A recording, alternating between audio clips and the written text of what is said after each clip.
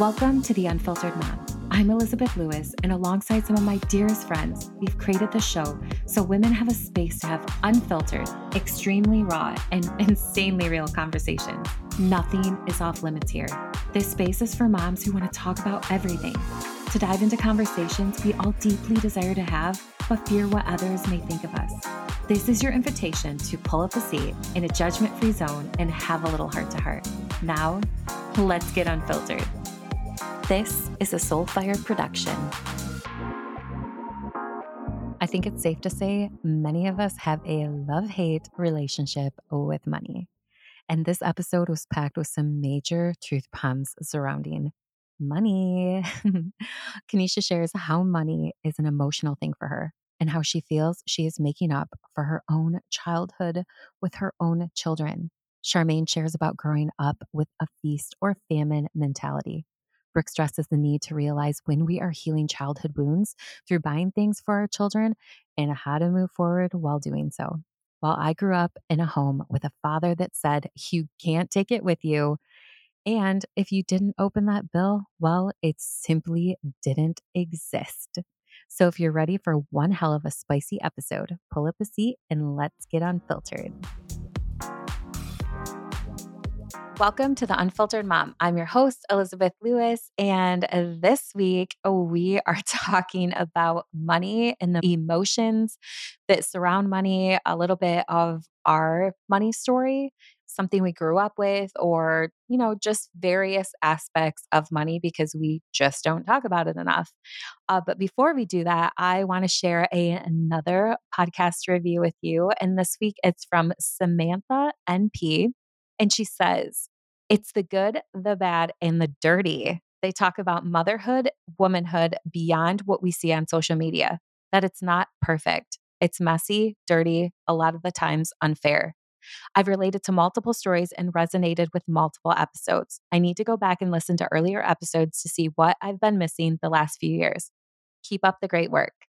Thank you, Samantha, for leaving us that review. Thanks, Samantha. We appreciate you. So, okay, let's jump into money. I will really quick, we're going to give you a little backstory. So I grew up in a middle-class home. My dad worked for GM. My mom was a nurse, but she was going to school when I was younger. And my mom, I don't think either of my parents actually knew how to manage their money. I honestly don't. And my dad's approach to money was, you can't take it with you. So I have adopted that. And also, I've worked really hard on scarcity mindset. So when it comes to money, I think my mom had a lot of scarcity. My dad was just like, well, I'm just going to work overtime, work extra hours, do all of this stuff, and just carry on with life. And I'm just going to spend whatever the hell I feel like spending. And isn't that crazy? And the thing that I remember about my childhood, and sometimes I fall into this trap, is I think my parents felt like if they didn't open the mail, it didn't exist. If they didn't open the bills and they didn't know that they were there, then they had absolutely no idea where they owed money and could just literally go on with their business and spend it freely. And it's something my parents never sat down with me and were like, well, this is how you save money. This is, you have to pay these things first. You don't do this. And my mom's big thing was, well, you don't pay for anything unless you have the cash. So I didn't have credit for many years because I thought it was bad. And of course, as a business owner, you have to have revolving credit. So I always thought that credit was bad, realizing that my mom never actually had a conversation with me that the reason that credit was bad for her is because she got into a lot of debt with credit, but never having that conversation. So as a child, even going into my younger years, I never felt like there was enough. Like I didn't have enough money. My parents didn't have enough money. I wanted to make more money. And in my mind, the more money you had, the better you lived or the more you could do. Or, there was a lot of emotions surrounding money. And so I'm curious for you guys what that story was for you, because I think any woman that's listening to this can relate to one of our stories in some capacity, whether it was something from your childhood, whether you grew up poor. I remember we had to move because my parents got into such financial debt and we moved from a really nice house to a house that was not so nice. And I resented my parents because that comes with a whole lot of other layers, right? You're embarrassed to have people over because why did you move from this really nice house to this not so nice house in the middle of nowhere? And you don't really actually understand at that point as a child that your parents are so financially fucked that they don't know how to manage their money and you're screwed and you can't do anything because you're a kid. So I think there's so many components. So, Charmaine, do you want to share with us, what was your money story? So we had feast or famine money story. So my dad worked for the plants as well. And so whenever there was a bonus or something like that, we were going on trips. He was buying like all types of stuff. Like it was like strip club, let it rain. But then like the bills that were there were not being taken care of because he was spending. And so then we would have the famine periods. And like during the feast periods, we were like, the jokes that people make about people that get their tax returns, like they go get lobster tails and crab legs. Like that was us. It was like lobster tails, crab. Like let's have this. Let's go out to eat. Let's have all these things. And then when all of that went away, then it was back to beans, cornbread. You know, it was back to spaghetti Wednesdays. It was back to these things, and so it creates this real, kind of jiggly piece, however you want to see it in your head of okay, money can't stay with me. It comes and then it leaves. And, we never have enough of it. And so then it creates this thing of where whenever I get money, I'm going to blow this shit because I don't know when it's coming again. But oh my God, I need it now. Like it creates this really weird relationship with money that, causes you to do some really crazy shit, like get 100K in student loans and use it to go on cruises and Hello, that was not cruises, but nobody taught me about when you take out student loans or extra money. No one you was got to like, pay that shit back. Yeah. "Oh, yeah, Mhm. all that all that stuff you're doing, honey, you actually gotta pay that back." And Yeah. Ooh, the government that's not free money. I got that loan forgiveness though, so I don't I know. did. I did get the loan forgiveness. All my loans got forgiven this year. I cried. I cried a Oh my lot God, I cried. I was because I like, spent that shit on. I'll get to my story soon. Keep going, Charmaine. But yes, I get it. I get that. that was part of my money story. That was the genesis of it. And my parents never talked about money out loud to us. It was always this hushed tones. My mom did talk to me a bit about savings because she worked at a bank, but it wasn't from the space of, okay, you should have like at least 3 months. Well, now I think it should be more like 6 to 12. But then, like you should have at least 3 months put away.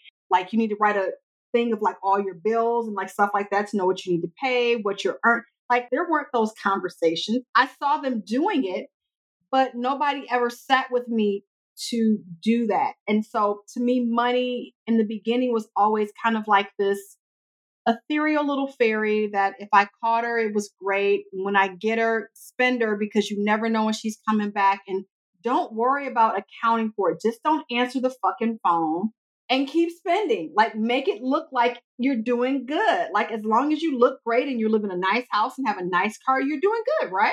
Right. Yeah, that's the problem, right? It's all a facade, and Yeah. this is what I think we have to also teach our children, right? They see people out there and their idea of rich or financially stable or all of those things is, oh, you have a really nice car, you have a huge house, you can buy Lululemon and Zara and all of these things like oh, you can do Yeah. all of this. That's the American dream, right? That means you've arrived. You're Yeah. rich if you have all these things to show. In reality, most of those people or a handful of them are living off of debt, living off of credit, Oh living God, out yeah. yeah, out of their means, but nobody's talking about it. Nobody's talking about it. And so you saying that, Charmaine, is so true, right? That piece to it. We're just not talking about it and identifying it or being honest with ourselves or others that that's a story. And just I appreciate you sharing the feast or famine, right? When you had money, things were great and you were a Yeah. lobster, all that stuff. And when you didn't, it was like ramen noodles, off-brand cornflakes or frosted frost anyone remember that? Or cream Yep. of wheat. My mom was like cream of wheat or what was it? Beanies and Yeah, weenies. like, The cocoa wheat. Yes.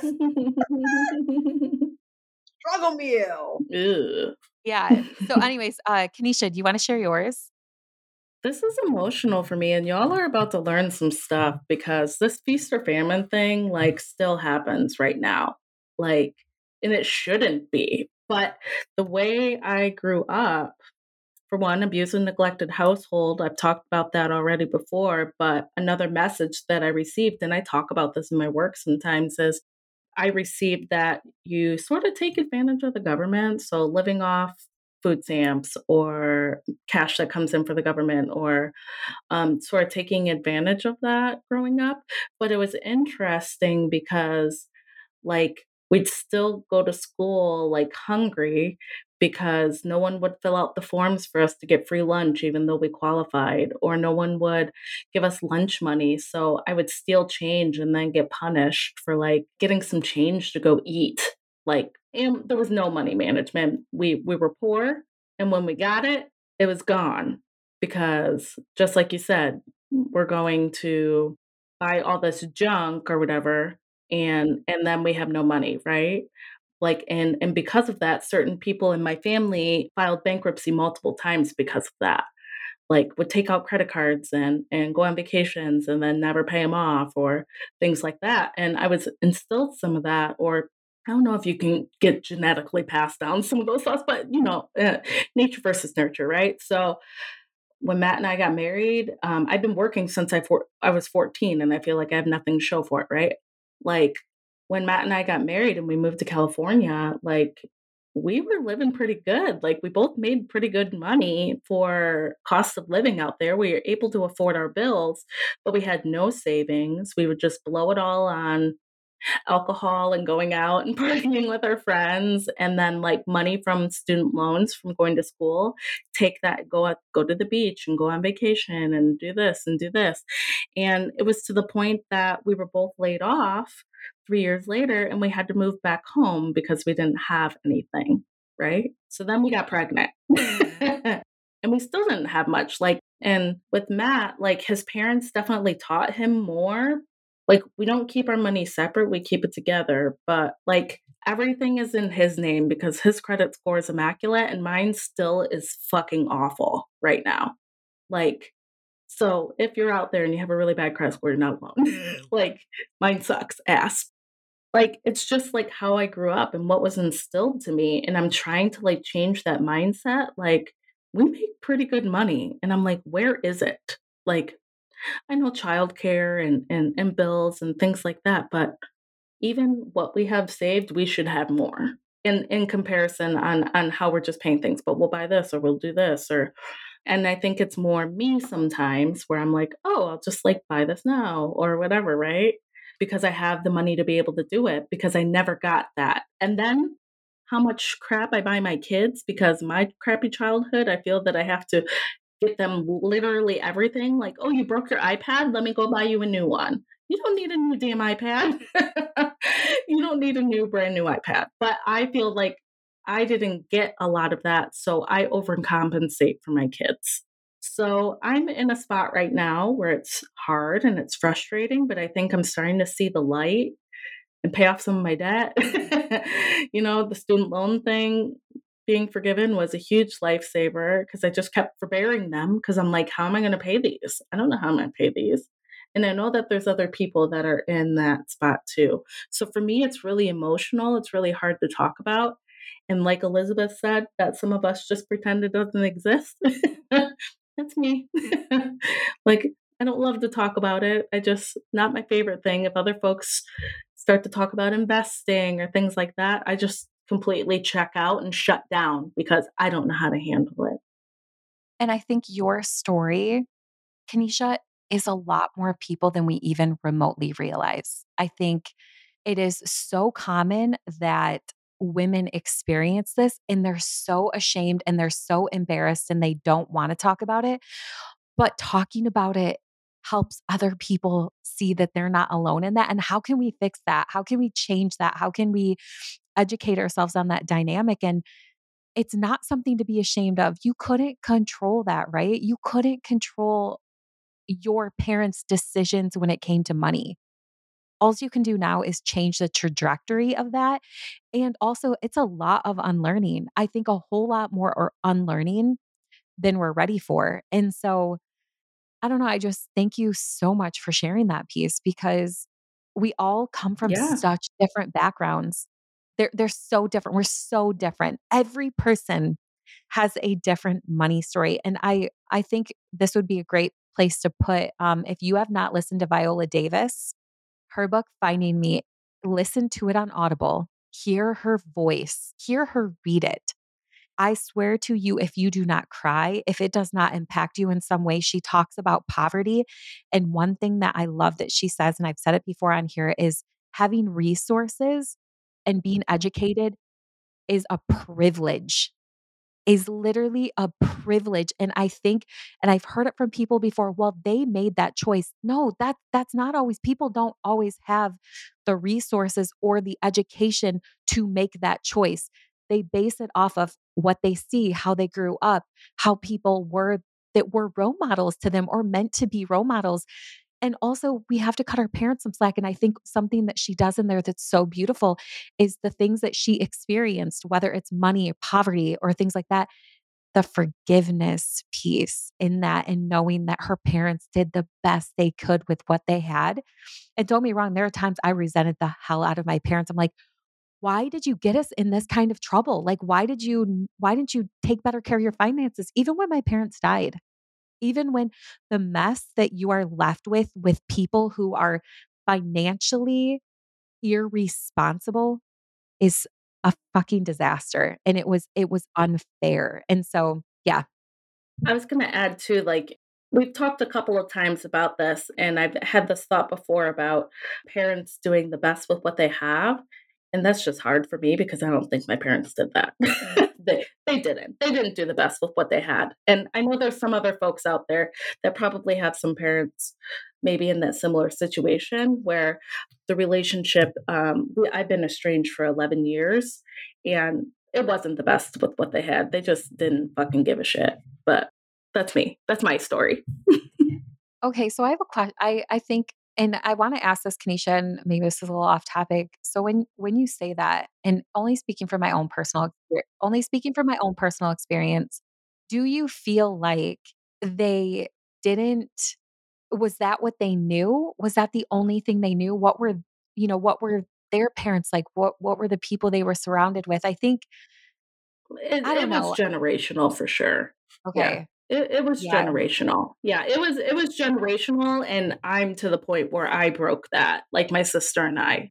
okay. That's what I was just curious. Mhm. Thanks for Mhm. sharing that. Yeah. Oh, I know it's hard. Okay, Brooke, give it to us. I'm trying to figure out how to quantify everything.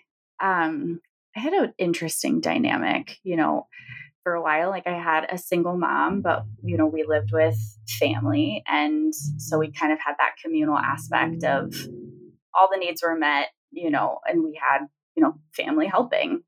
And then when my mom got remarried, very fortunate, nice house, like food was always on the table. We didn't struggle. What was interesting was I, how do I like say this? None of my extracurricular activities were paid for by my stepdad. So my mom had to pretty much be a stay-at-home mom, but also have her own income to cover like her expenses and then mine, right? So I was involved with cheerleading and ballet is not cheap. And my mom would stress about those things. And I actually started working, was I 12 during the summer at like a snack bar at the pool and help like pay for some of those extra expenses. And I would watch my mom really struggle and have a lot of anxiety for getting anything for herself. So it was this message of like, I don't deserve things, or I don't deserve the things that I want. And for me, it was, you've got to make your own way. Like if you want to do something fun or like my stepdad was not going to pay for it at the time. So it's a different dynamic where basic needs were definitely taken care of. Very fortunate with that aspect. But still like a weird relationship with money, and even my mom now has a hard time buying things for herself, or if she makes a big purchase, she gets a lot of anxiety, and I do too. Like I've noticed that, I wanted this table for our house, and like my husband had to literally press the purchase button because the funds were there, things were saved for, and yet I was like, I don't deserve this. Like I don't deserve this table that I want. And that mentality around spending or things, I again was really fortunate that my schooling was paid for by family members.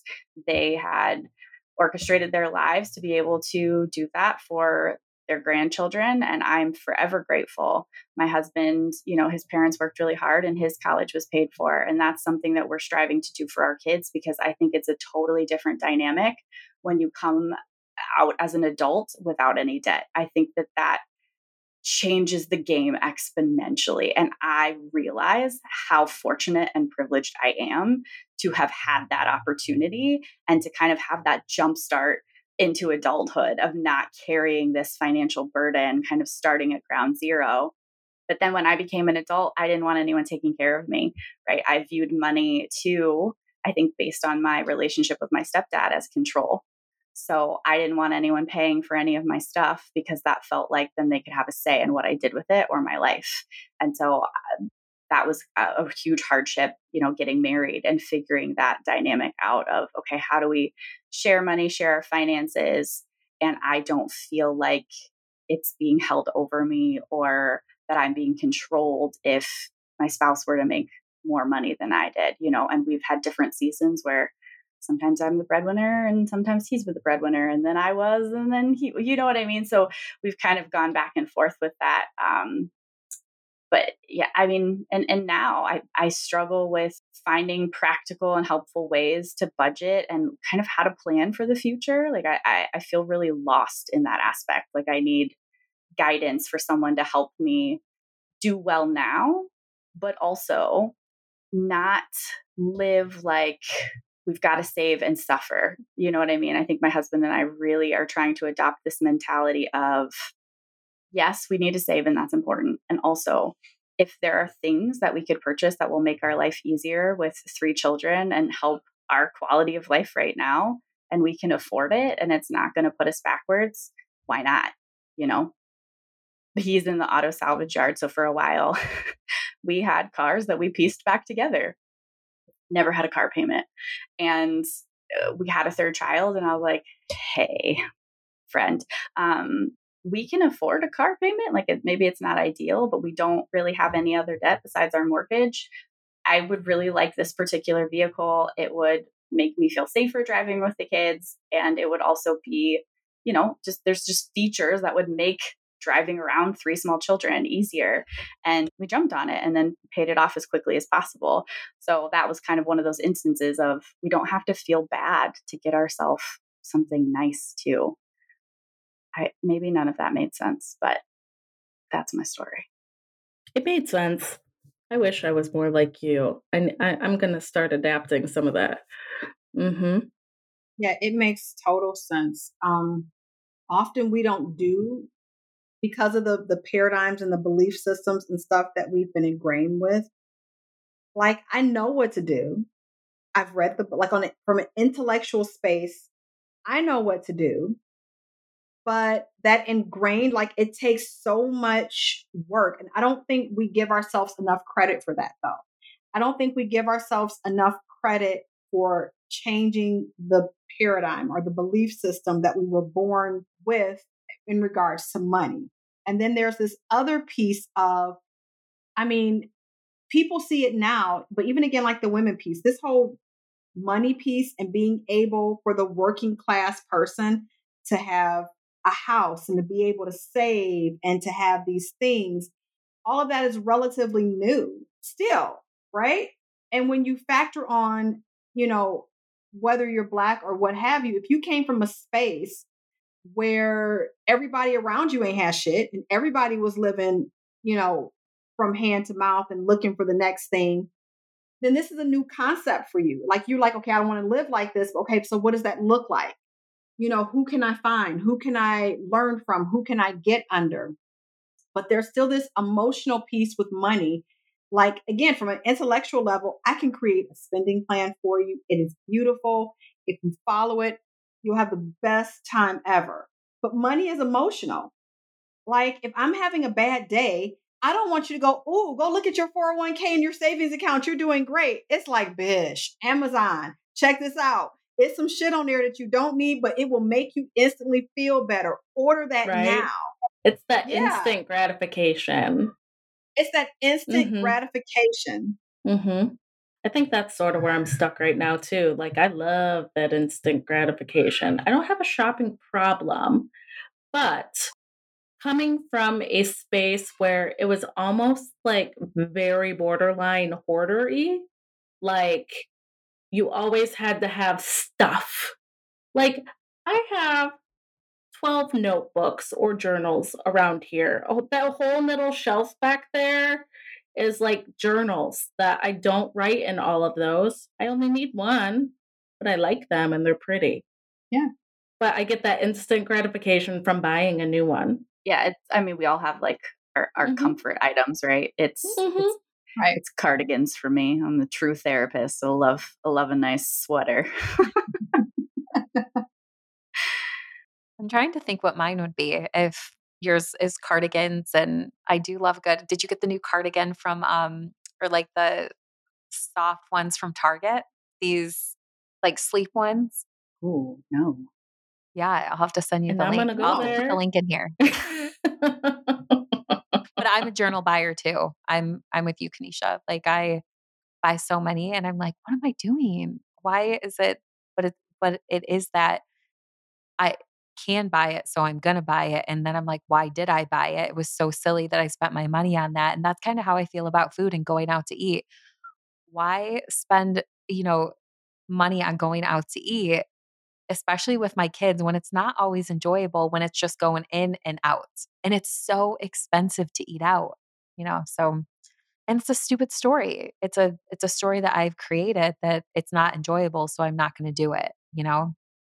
And that's again your mind set on that particular thing. Like I like to cook, and I like to eat in, and my husband will always want to order out or go out because when he was growing up, going out was like a treat, like that's how you rewarded yourself. So, gosh, man, you're having a good day, we celebrate by getting takeout. Having a bad day, better get some takeout, like that's just his mentality. And I mean, This is love language. I don't really fight it too often, if I'm being honest.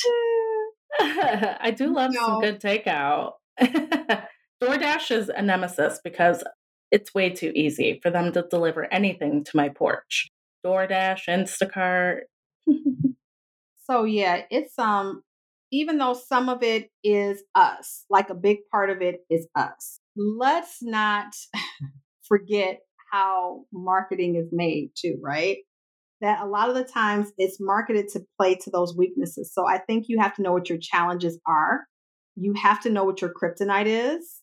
And it's just like you have to find another way. Like if what you say you want to do is like for me, so I say I want to build this or I want to go on a vacation. I've been doing, has anybody watched Ramit's I Will Teach You to Be Rich Netflix documentary? So I've watched it because it's super interesting and keeps my attention of I want to do all the things, but then I'm like, meh. But yeah, that's a great one. We should link it.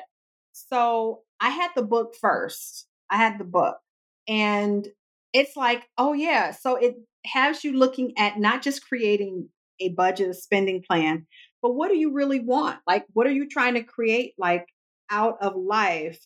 What are some of your like non-negotiables? And so then when I realized that, okay, what's really important to me is travel. What's really important to me is being able to do fun stuff with my family. Well, no wonder why I'm so flipping miserable because what I'm spending my money on are not the things that I say give me life and are important to me. I'm buying random shit off of Amazon. So, it's that whole thing of being able to connect your life, connect what you want to do and how you say you want to live to the purchases you make. Yes, that spark joy. Yes. The documentary was really good. And the book is called I Would Teach You to Be Rich, and it comes with a journal. But it helped me to look at money in a different way than like if you're looking at, because Dave Ramsey and Susie Orman will tell you don't drink no more lattes, don't have nothing. And this book is the complete opposite of that. So I really like that. I like having Starbucks. Me too. But that's what I'm saying. Like this whole mentality of delaying enjoyment now, right? For this future. You're Yep. not really guaranteed a future. So go have the freaking latte. Like, what the heck? Yeah. I think there's so much messaging too and stigma. It's like people think you're either rich or you're poor, right? Like there's no real in between. And if they think you're poor, there's all these labels that come with that. And this mentality of, oh, you made bad decisions or yada, yada, yada, whatever it is. And then I find myself being really uncomfortable. I'll share a recent experience. We built a house, right? In an older neighborhood. And we love this neighborhood. Like we had a house, our previous house was in this neighborhood. We loved it. We needed a bigger home for our growing family. And literal skies parted, heaven shone down. And there was a lot in our favorite neighborhood down the street from my son's school. And they were building a house. And it's an older community in a lot of this neighborhood. And we've been deemed the rich house. And I understand why people are saying it. And also, it makes me really uncomfortable because I think there's so many connotations that I have in my own like brain and self of what rich equals. And I think that for me, it equals like ease, right? Like somehow you just got all this money. And inside, I'm like, we worked really hard for that house. And we are able to afford this house because of the neighborhood that we chose to live in. If we were to go one or two neighborhoods over, it would be completely and utterly out of our price range. We would never be able to afford this house in like Huntington Woods or Ferndale or Royal Oak. Like because of where we live, like we were able to purchase it. And because we bought a house at the right time 4 years ago, and we're really good at making older homes look baller, we sold our house for a really high dollar amount, made a good amount of money off of it, and put that into this house. Like there were so many factors and sacrifices that went into it. And so I think too, those labels can be really dismissive of somebody's journey to where they're at, whether they're poor, middle class, rich, whatever. And so just to be really careful too with how we talk about it. Yeah, demonizing the rich. Either you get demonized for having money, or like you said, you get like slapped, like, oh my God, she doesn't know how to handle her money, or, they should really be better off. Like you get punished. So it's like there's no, like you said, there's no middle ground of everybody's just trying their damn best. And with the skill set, resources and tools that they have, Yeah. it's so much judgment either way. Well, and that goes back to this whole piece of, we choose the places that we live in. So if somebody lives in a small house, somebody automatically assumes they don't have enough money to live in a bigger house. When for some Right. people, it is a choice. It is a choice where they live. I know for myself, I've talked about this before. We live in a condo that's about 3,000 square feet. It's huge. And people assume that, I don't know what they assume, but they're like, why do you guys live in, a condo? It's always like these questions that people ask, but there's so many reasons. We chose it because of the school district. We chose it because they take care of lawn care. They do all of that. And at the time we were really busy. We moved in during the recession. Joel's parents built it, and then his dad lost his job and they had to move. So there were a lot of factors that played into that, and people just assume. And why we've stayed there so long is I love where we live. I love downtown Farmington, and it is nearly impossible to find something in that area. But people assume if you drive a nice car or a brand new car, they think you're rich. If you don't, they think that you're not. And it's for me, I used to, oh my gosh, I'm going to get a new car. Now I'm like, I'm driving this Traverse because it is almost paid off until it can drive no more. Like I don't want to be car poor. I don't want to be house poor. I want to live my life. And it's a choice that I've made. And my husband, we talk about this. I want to spend my money on experiencing my life. I want to experience life. I don't want to just have things. I just don't. And they're not like having a new car. Really, is that for me?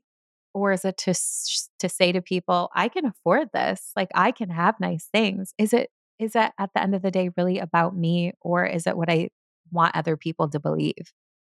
So I think there's a lot of pieces to that too is I don't know. I just think that there's a lot of ways that you can look at it, but I've said this before. One of our top read posts is I have a small house or they live in like a really small I can't remember like 1200 square feet and it was a choice and people just assume so. I love what you said about it's either you're poor or you're rich. There's no in between. Like we've lost that piece and the judgment that comes with that. And then people think they have to live outside their means and go into debt just to have flashy things. So people think that they're not poor.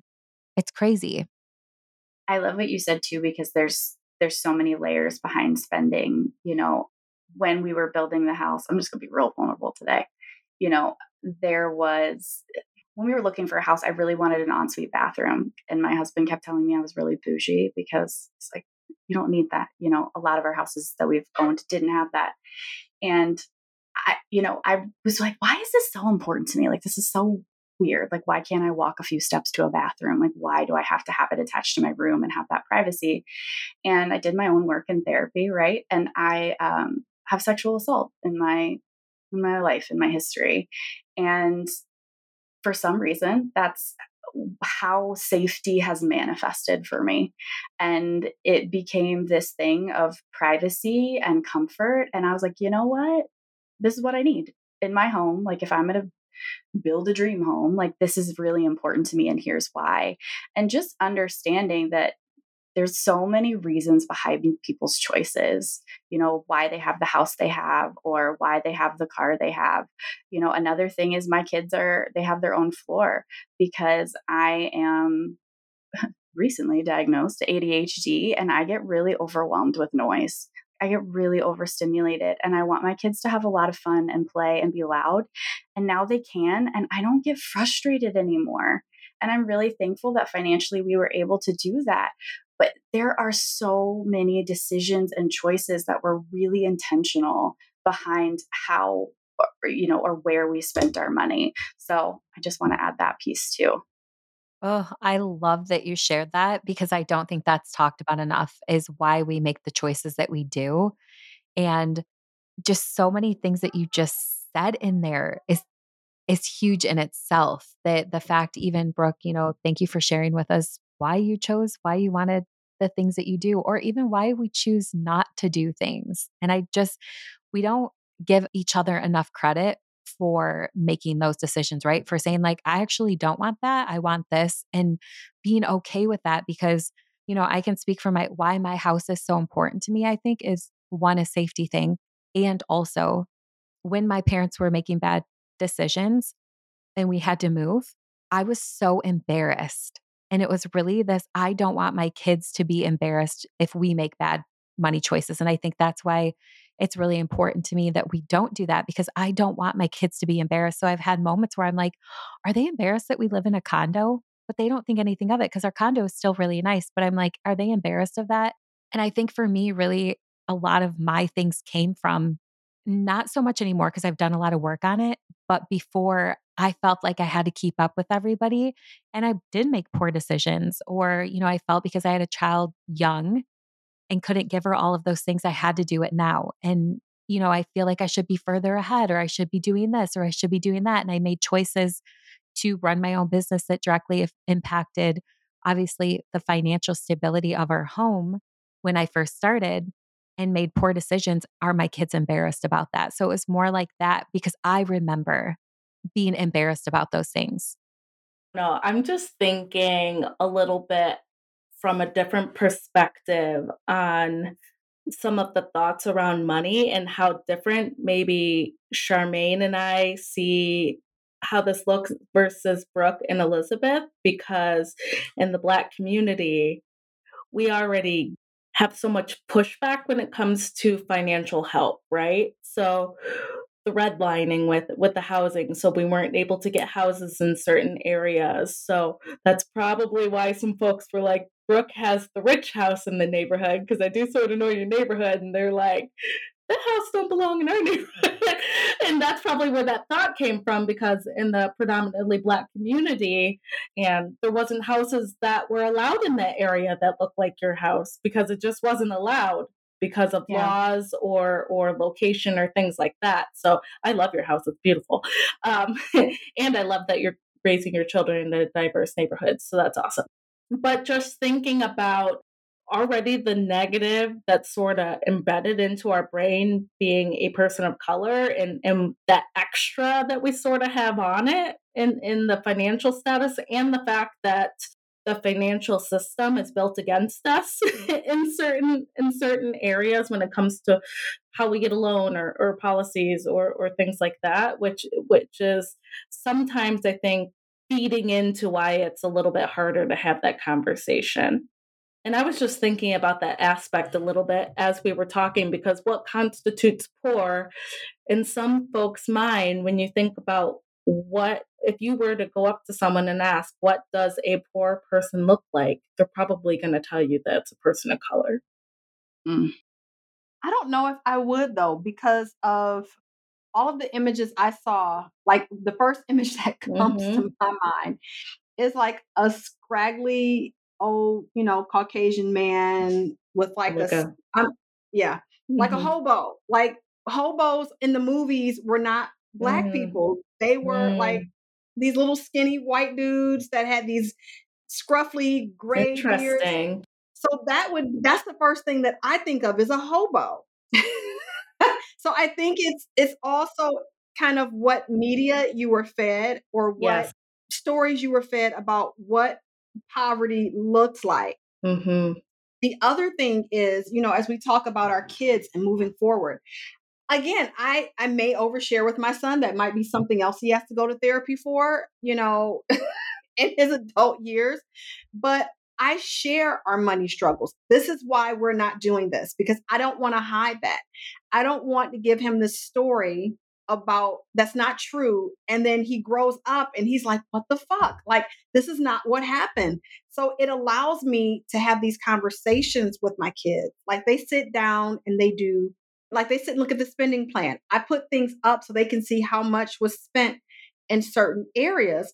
So when I tell you it's not in the spending plan, I'm not making this shit up. This is not me going to the ATM machine. And just because it's not in the spending plan, it doesn't mean that we're broke. Because for a kid, when you go, okay, we're not doing this, it's not in the plan, it doesn't mean we don't have any money. It means that we're choosing to take our money and spend it on something else. Like, so it's teaching him about long-term gains. But I think that's the bigger piece of it, is that as you begin to unravel your own stories, I would invite you to bring your children into it, like in the way that fits for them, I because love that's that. going to help to further break that paradigm. It's going to further help to bust out that mess that your family had, so they can begin to create a different path. I would say that has been the most pivotal piece of it, is teaching him along the way. I really like that. Instead of just, will you buy me this? And I say yes. Maybe they should earn it.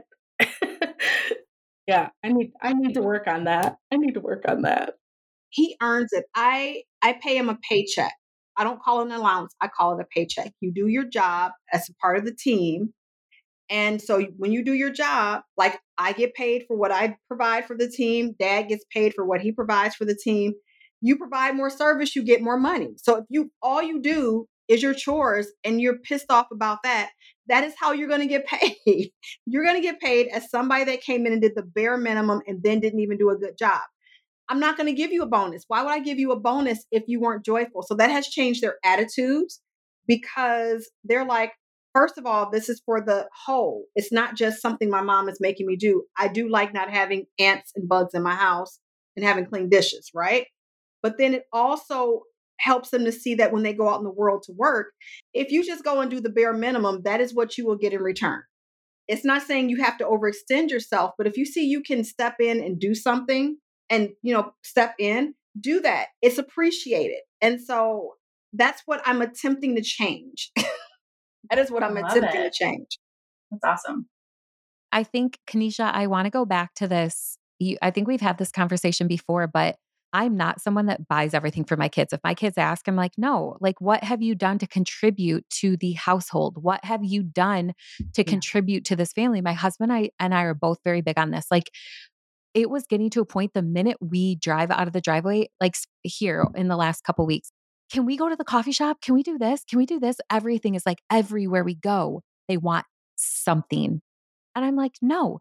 And here's the thing, I want to do nice things for them when they don't ask repetitively, right?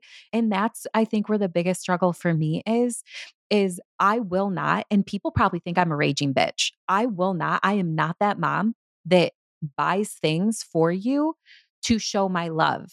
And so this is where my question for you comes in, Kanisha, is because you've said that, I've heard you say that before, is like you buy your kids a lot of stuff. And I don't want my kids to ever think that I'm just that one, because I remember this too, right? This is a money story. My dad would be like, "What do you think, Elizabeth? Money grows on trees? What do you think's going on over there, Elizabeth? You think he's out? You gonna go pick that money off that tree out there, Elizabeth?" And I'm just like, "Jeez, oh gosh." So I don't want that to be my story that I tell my kids.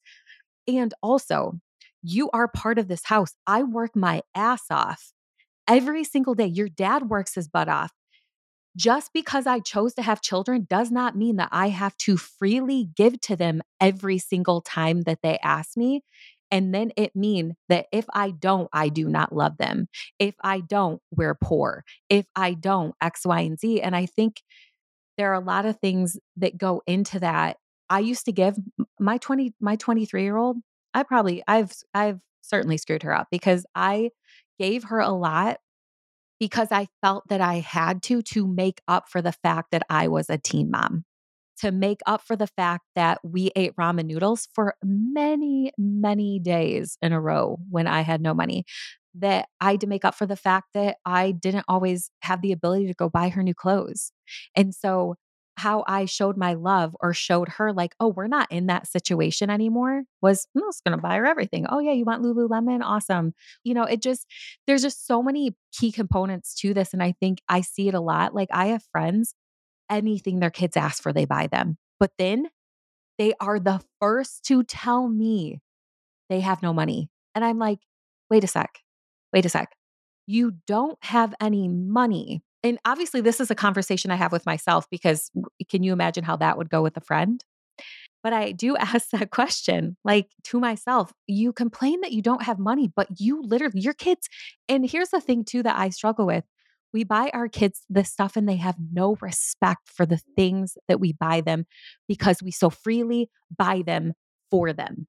I'm really passionate about this. Yeah. Can I push back a little bit? Yeah. Okay. So here's where I struggle with this whole parenting model because I think we go into parenthood wanting to kind of fill those deficits that we felt in our own childhood. But then we get really pissed that our kids don't appreciate it. And it's like I don't think you're sending the message that you want to send them, right? So if your thing was you didn't have a lot as a child and like Kanisha, just to use your example because you brought it up, I'm not trying to put you on the spot here, but No, that's exactly, that's what it is. the therapist in me is like, God, Mhm. Kanisha's actually reparenting herself and like healing a childhood wound. So like just to take that away, that's not actually healthy for their family dynamics. So can we like reframe some of these things where your children don't just expect, right? They don't think that Mhm. money just flows and they can have whatever they want all the time, but can you still like be that mom to yourself and in turn to them that does get them things because it everyone feels good. You know what I mean? Like I Mm. just think we have to be really careful about making it super black and white because there is, like we said earlier, there is so many reasons. Like it's so much deeper than that. And we can't get mad at kids for not understanding that, you've got more than other people if we're not really doing the work and sharing that with them and exposing them to other ways that people are living and having those conversations, and also talking about how we grew up and being open and honest about that too. So it's layered, is what I'm saying. And I will say that my kids do not know anything about my upbringing. They've never met my mother. My oldest son was a baby when I cut off contact. And when they ask, I just don't say anything. So we just avoid the conversation altogether. So it is something that eventually a conversation that'll have to happen. They know about my paternal side and finding them, but they know nothing about what I went through. Yeah. I mean, but even just saying, like, when you bring home a toy, like, I didn't really have this. This wasn't a moment that I had growing up. And so this is why it makes me happy when I give this to you, because it really is more about you than it is about them. And I think a lot of our choices and how we spend money on our kids, it really goes back to us, you know? Yeah. So I get where you're coming from, Elizabeth, and I know why you're passionate. And that's my phrase. And here's the thing, Brooke, I do want to say something to that too. And it's not, I grew up, my parents just gave us everything and I didn't respect it.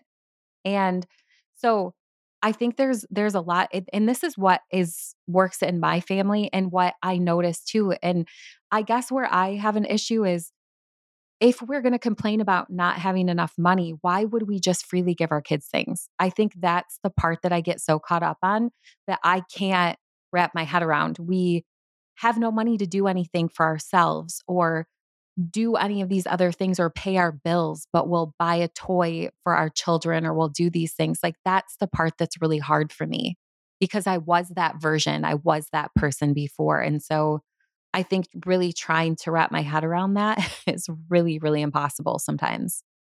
And I know that it's not always black and white. Yeah. That's the belief system, though, kind of like what Brooke is talking about. Like, when you have this thing of what you didn't, I think we're all in some way, shape, or form trying to reparent ourselves from what our inner child and what we now feel like was missing from our childhood and how we were parented. So there's always something, and it's so funny because if you don't change the whole paradigm, you just end up redoing the same shit again that your parents did, but just in a different form. Anywho, but that same thing about spending money on your kids and then complaining about not having the money. I don't know if that complaint is really I don't know how to say it, but I don't think that's the real complaint. Yeah. Like, that just seems like the surface. That doesn't feel like the real complaint that they don't have the money. Yep. But my immediate thought was, okay, there's some people pleasing tendencies. Like, why? Like, where's that deficit in that relationship that you feel you have to fill that void with a thing? Do you not feel present as a mom? So you try to make up for that with gifts or toys. Like, there's so many layers that it's not the money. It's not the logical, here's what we have and here are our bills and here's how we spend. There is so much behind it.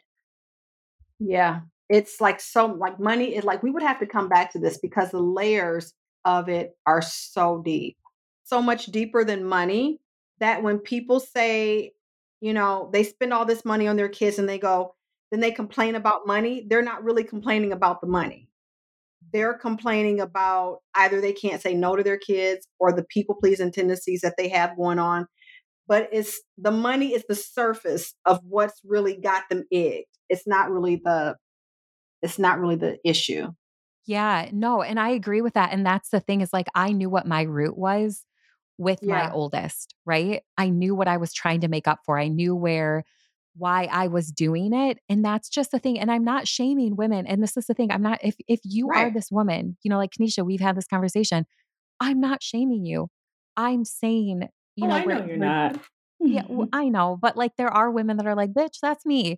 And it's not that. What I hope that you guys get from this as you're listening, because I know this is just the first part of this, is the next part really is like, from here, I hope that you can identify where you fall and the emotions that surround money and where you are with money. Because I do think it's important. Like, I still, as an entrepreneur, the beautiful part is like, if there's money to be made, I'm going to make it. That is my mindset. Whereas my husband has worked in a corporate job for so long that he has a cap. And so the scarcity mindset does set in for him, Whereas for me, I'm like, all right, I got to come up with this money. All right, I'm going to do this, this, and this. I'm going to, you know, sell this or do this. Like I can come up with it. And also, I still fall into trap. Like I take my son to get, it's not even coffee. He gets like this specialty drink. Or if we're at the store, like I fall into the trap of buying bubble gum or silly things like that. And it's more, I want them to know that I love them. And also, I want them to understand money. I want to teach them those things. And I also understand kids don't have their frontal lobes developed. So the things that I understand and want them to understand, Yep. they're not going to understand. So I'm really aware of that, that we have to have those constant conversations with them. And really, like you said, Charmaine, is having that conversation with your children about money. I want my children to know that we work hard for our money. I want them to know that, like my husband he works out of this app called YNAB. So he'll tell the kids, like, I have X amount of dollars in here to spend on an activity. Like, what do you guys want to do this week? Or like really helping them understand money, or if they do chores. And I love what you said about if they're doing the bare minimum, like that's what you're going to get. And I think, yeah, there has to be. And I think this is where we also get to do the work on that piece too, is when we feel like we're being hard asses about it too, like taking a step back and really asking that question, like, why am I actually have such a problem with buying extra things for my kids or doing extra things? So I think, that's a whole nother piece as well. So I think that that's the thing here. It's so much deeper than having enough money or not having enough money, like where it stems from, how we got there, the emotions that we have that surround money. Okay, so I'm gonna push back on you again and say, you talked about falling into the trap of buying bubble gum or whatever when you're out. Ask your kids what they think about money and what their views on money are. Because for you, maybe you're like, oh, why do I keep doing this? It's such a frivolous purchase.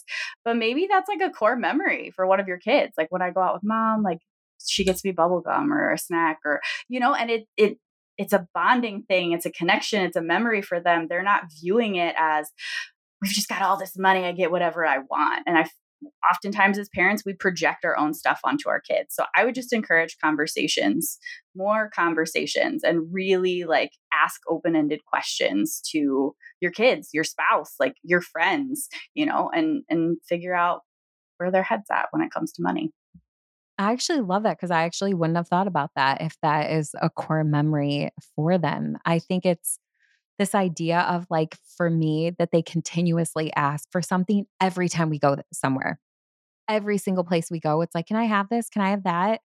And I think that's the hard part. I'm like, oh my gosh, no. And then I feel like I'm saying no all the time, no all the time. But I do say yes a lot more to things, experiences or us going out and doing things or different stuff like that. So I hear you. And that's the thing, right? Is I know it's so much deeper. Like the money thing is so much deeper, even to maybe why I feel the way that I do, or, you know, just different things like that. I'm assuming that it's just something that we have to work through in general. And I appreciate that. And I think that's why this is so great, right? We all have different stories and how we feel about certain things. But now I'm going to ask my kids because I've never asked them. Like we talk about money, but we've never said, what does money mean to you?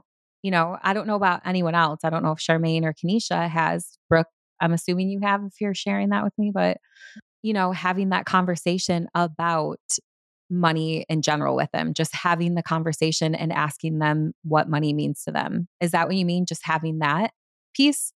Just saying flat out, like, let's have the conversation about money. What does it mean to you? Okay, so when you're out and your child is asking for things, right? We look at that as a negative. But if you get curious, you'll see where their thinking comes from. So my oldest will be like, "Oh, can I have this toy?" And one day, I just was like, "How do you think we pay for things?" He's like, "You go to the bank and you get money out." I was like, "Okay." That gave me insight. Like that Yeah. showed what kind of conversation I needed to have. But I'm not going to fault him for thinking that or asking if he can have something if he just has this, nebulous idea that money just comes from this building and whenever you want it, you just go to it and get it. Well, of course he's going to ask for things then. So really just finding out where they're at and how they view things.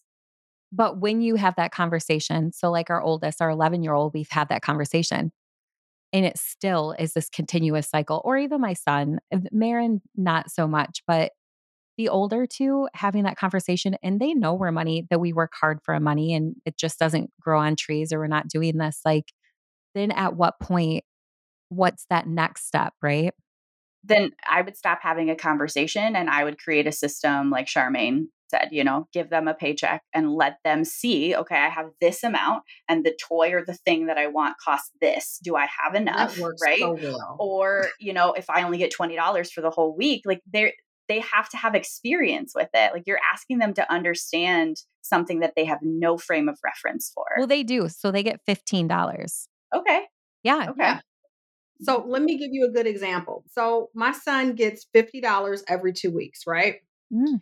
And he's supposed to be saving his money for a particular thing. He spends it. Well, in the beginning, he would spend it without fail on buying either for his Switch, like downloading games, or buying new PlayStation games.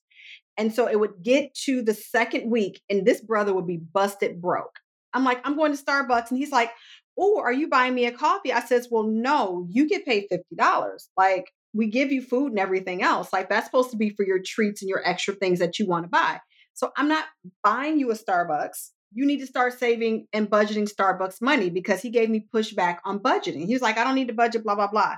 So after about 3 times of him having his paycheck and then realizing that he was just blowing it, he says, Mom, can you show me how to budget? Because I want to make sure that when you walk to Starbucks, that I can go too. And so now he's becoming more intentional, but by choice. It was so hard, because it's like, okay, I can just like buy him a Starbucks. I get extra, but it's like, I'm attempting to show him what happens when you just spend your money and you blow it, but you wanted to do other stuff with it. Like, you have to, and I said, well, what do you really want to do? Do you really want the games? Or like you said, Brooke, you start asking these open-ended questions like, okay, well, what is your goal with it? Not, here's my spending plan and this is how you should do it. But let's really think about, like, you want to do Starbucks every week? Okay, well, let's look at how much that'll cost. And you looking at each week what a Starbucks would cost you. So now he does that. But it took him like blowing through his paycheck and having PlayStation games. But, everybody around the house has their Starbucks cup, and he's like looking, drinking his cup of water, just looking. No, I think there's like, and that's the thing. This is just, I think, the beginning of this conversation. And I think I've been through all phases of it and just really even learning how to teach our children about it or what's the best way. So I love hearing how other people are doing it. The question about being curious, Brooke, I love that. Or Charmaine, how you give money. And I think maybe the fact that we give money, my husband's tried budgeting, but they just don't, they're still little too, right? So he's tried like showing them how to manage your money and different things like that. And so I'm aware of that. And also, I still am like, God, I just don't want them to continuously be asking for things and also realizing like they're little. That's my husband, our constant fight is I'm like, babe, they're little. Like they don't know, their frontal lobes are not developed. Like they don't think like we do. And so I think that I do live in that space a lot. And then sometimes I'm like, oh my gosh, if you ask me for skincare one more time, we just bought all this stuff last week and now you want more. It's like, that piece right there. So, you know, here's the beginning of this conversation because there are so many emotional components to it or reasons why we do things. And I feel like, again, I've been through so many stages of this journey with money. And really, I'm still learning. I think it's like an inevitable thing. I think we will learn for the rest of our lives what we think is good, what we don't think is good, what works for us, what doesn't, what works for one family might not work for another. And so I think that that's where we can just get really curious and ask those questions to each other, right? Ask those questions and start having more conversations about money and asking people. And I think that's really where it starts is how can we have those conversations and also receive what other people have to say about the conversation about money and choose to do what we want with that. And you don't have to listen to everything that's said. Just hopefully something resonates with you and you can take one little tidbit away. And like I said, this is just the start of this conversation. So thank you guys so much for being here for another great episode. Don't forget to rate and review so more moms can listen and have these conversations and jump into our DMs so we can talk about this. And what do you want to hear more about when it comes to money? What are struggles that you face with money or, constantly giving to your children or the emotional aspect of money for you?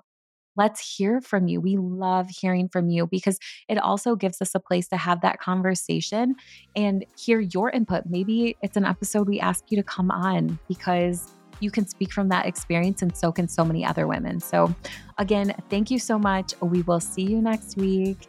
Bye. Bye.